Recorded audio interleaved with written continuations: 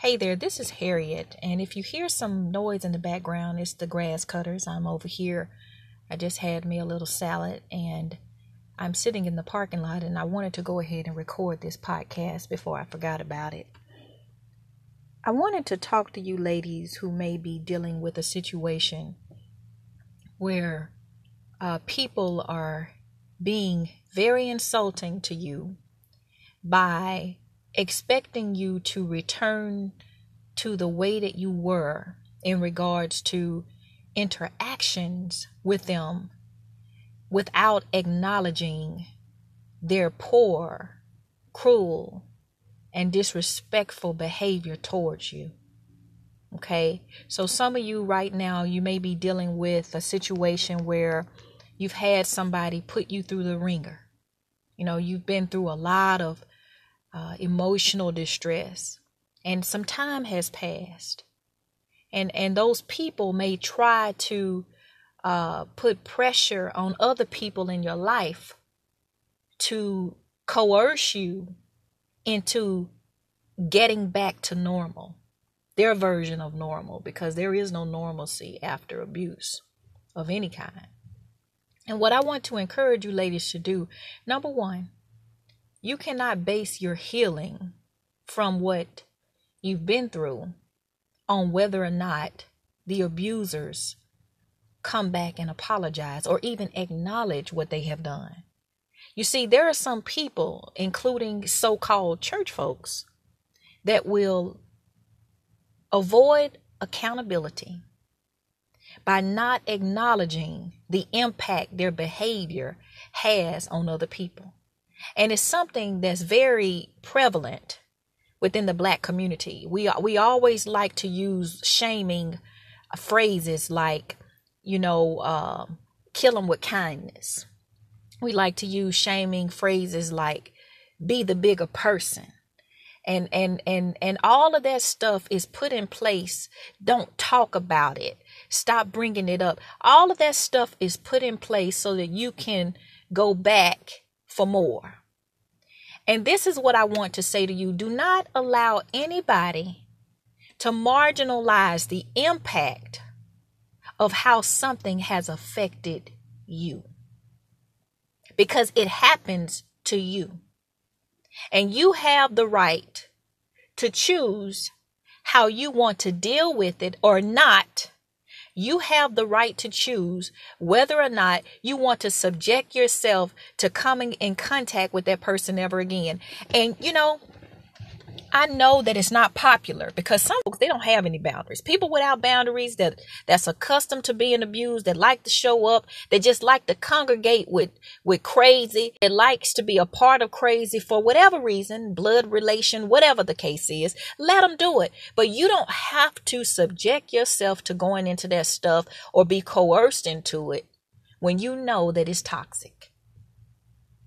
And so, ladies, if you want to grow in your life, if you want to open the gates to positivity and keep them open, you've got to be selective about who you allow in and who you keep out. You hold the key to your heart. You get to decide the characters that you want in your story. And I don't know any other way to put it, but I know that there's a lot of pressure all the time. Some of you have had jobs where the supervisors have treated you poorly, and you come home and you talk about it, and you may have a husband that say, I don't want to hear about it, because they don't really care about how it's affecting you. They don't. And then you're upset because you're staying there because you care more about what your spouse think about the situation than you getting out of it and protecting yourself and finding a better career opportunity for yourself. Some of you are subjecting yourself to being abused and mistreated by your husband's family because your husband is telling you, well, you got to forgive. You know what? You can forgive them according to your framework for forgiveness. But biblically, I don't have to continue to interact with these people after they have shown me who they are, because the Bible clearly states that we're not supposed to cast pearls to swine, and we're to flee from the mere appearance of evil. And if you know that being around your husband's family takes you to a dark place, hurts you, make you feel poorly inside, because of what they are, who they are, how they behave, and their lack of accountability. Why in the heck do you need somebody else to tell you what to do about it? Why do you need your spouse to approve of you not being a part of the family dinner? Why do you need your spouse to be okay with you, I don't know, going into your bedroom and locking the door because you don't want to see him, but you're not going to stop him from seeing his family? Why do you need your spouse to tell you that, hey, they did you wrong, so it's okay for you not to go and be a part of that because I know how they are toward us or toward you, whatever the case is? You've got to be your own advocate. You've got to speak up for yourself. You've got to take care of you because there is no guarantee that somebody else is going to do that for you. Don't worry about if your spouse see it or not. Most of the time, they know what kind of family they have. You don't have to talk bad about them. You don't have to, because they know what they have. Trust me. They know. And if that spouse is connected to Jesus Christ at all, he's going to see what's going on. He may not say anything, but he's definitely going to make sure that he doesn't continue to put you in the line of fire or turn you into a brake pad. Because let me tell you something. Sometimes men know what kind of families they have. And you know, it's nothing personal against you ladies. If you're married to a male that has a great career, you're a professional woman, you're educated, you're a beautiful woman, you're kind-hearted, you're loving, and you just have a good nature about you.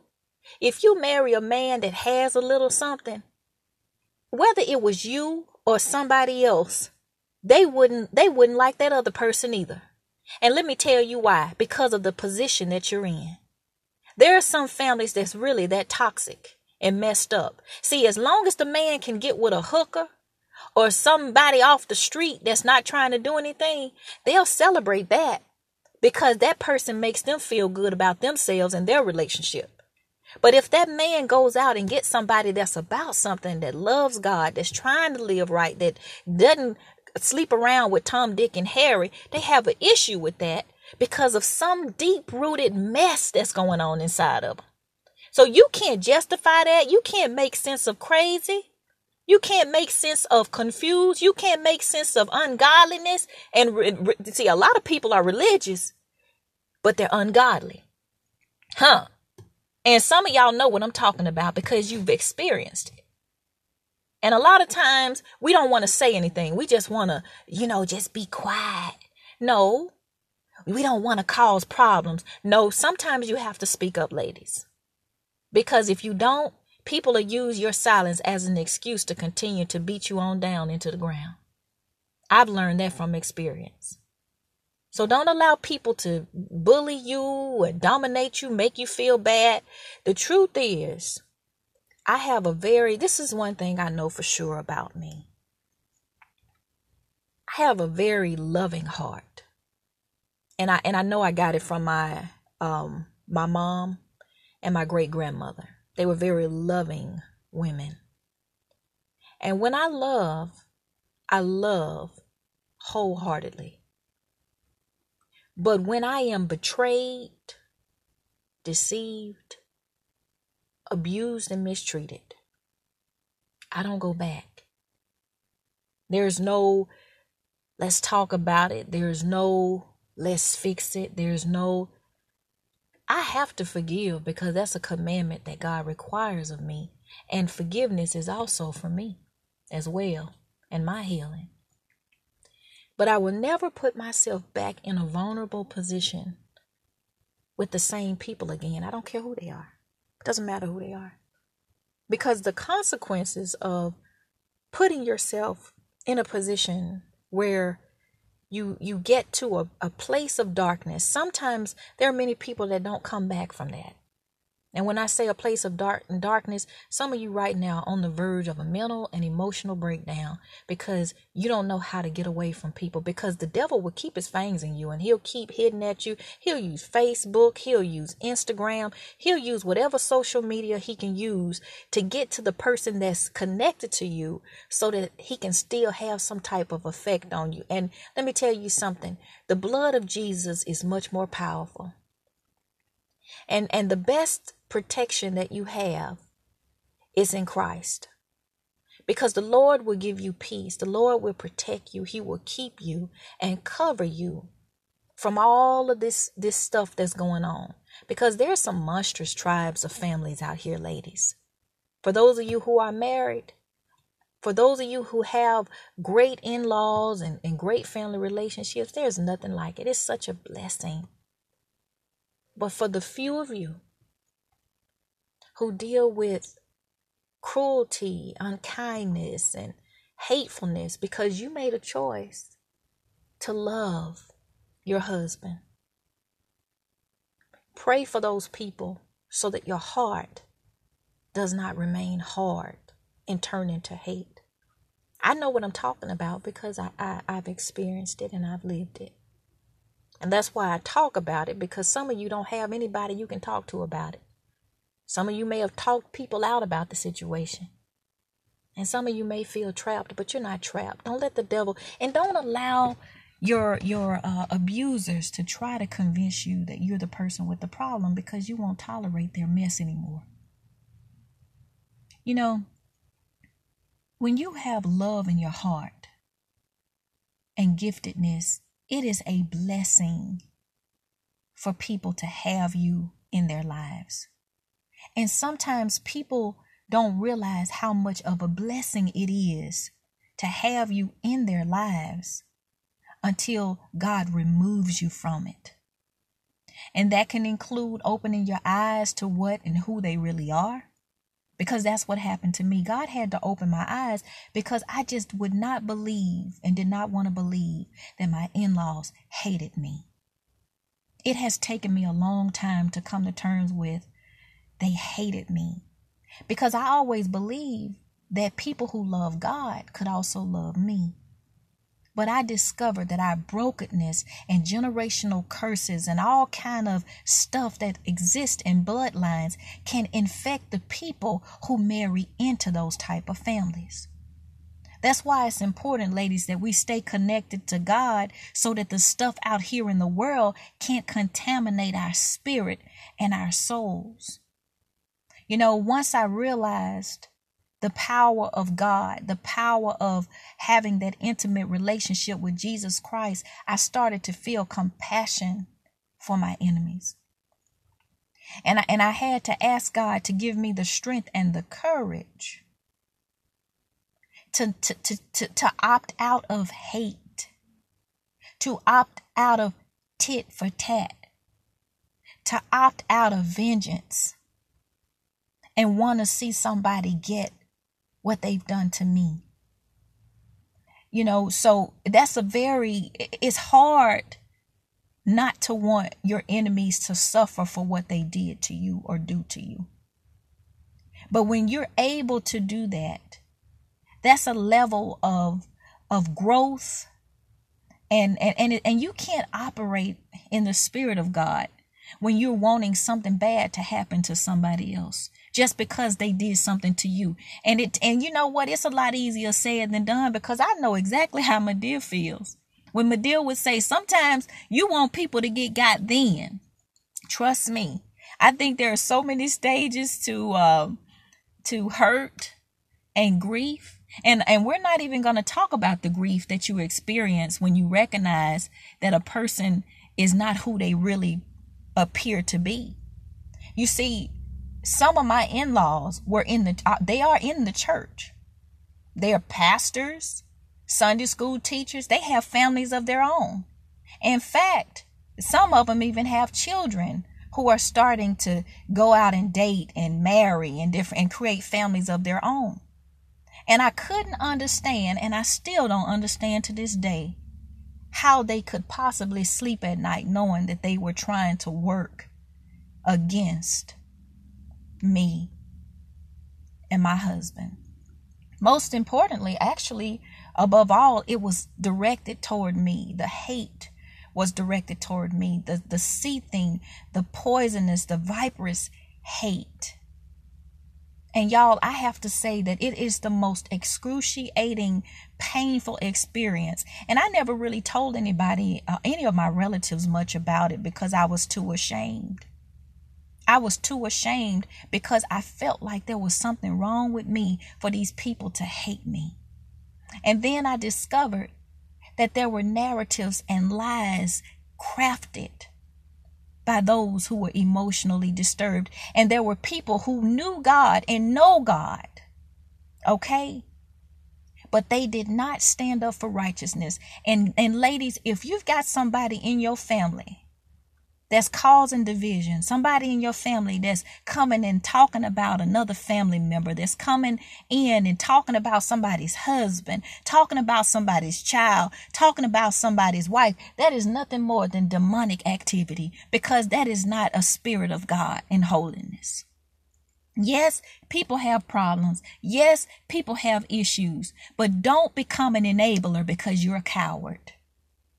Because that's the only way a lot of this stuff is going to break. A lot of these curses and all of this mess is going to stop in these families.